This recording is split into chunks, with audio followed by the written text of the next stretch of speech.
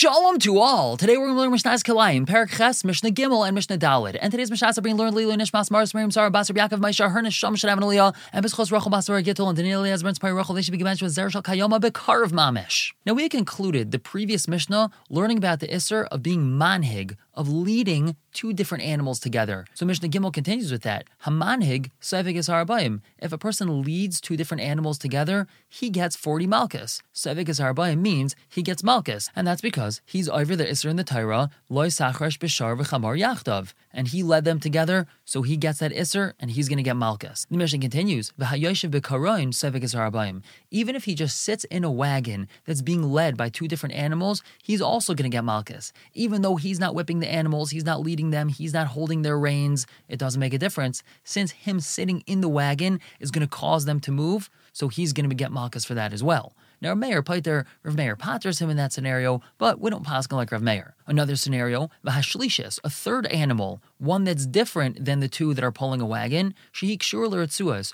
All he did was tie it to the ropes. He simply tied it to the other animals. It's not really pulling the wagon, it's not really doing any work, it's simply tied to the other two animals, a surah that is still usr. It's connected to those animals, and these are two different types of animals. That's usr, that's kilayim.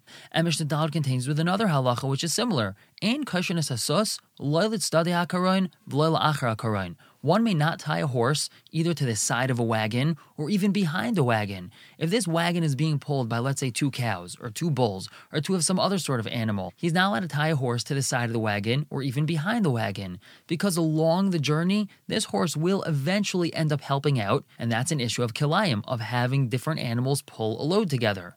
Also, v'layis luvdikim l'gmalim, luvdiki type of donkeys are not allowed to be connected to camels, even though they're very similar to each other. They're still two different types, and they're not allowed to be connected to each other. Now, Rabbi Yehuda tells us something that's very important when it comes to kilayim of animals. Kol hanayladim min hasos, anything which is born from a horse, meaning the mother of these animals is a horse, afal pi shavian chamor, even though their father is a donkey, mutar zaim zeh, these two animals are permitted with each other. And v'chein hanayladim min hachamor, if this animal was born from a donkey, meaning its mother is a donkey, afal pi shavian sos, even though the father is a horse, mutar zaim zeh, they're permitted with each other. Aval hanayladim min hasos, im hanayladim min hachamor, but if we're dealing with one animal, that its mother was a horse, and another animal, its mother was a donkey, asurim zaim zeh, they're usur with each other. And the rule that we come out with is that we always follow the mother when it comes to animals. If the mothers are the same type, so then it's permitted to have these animals together. If the mothers of these two animals are horses, if the mothers of these two animals are donkeys, then these two animals are allowed to be together. But if the mothers are two different types, even if the fathers are the same,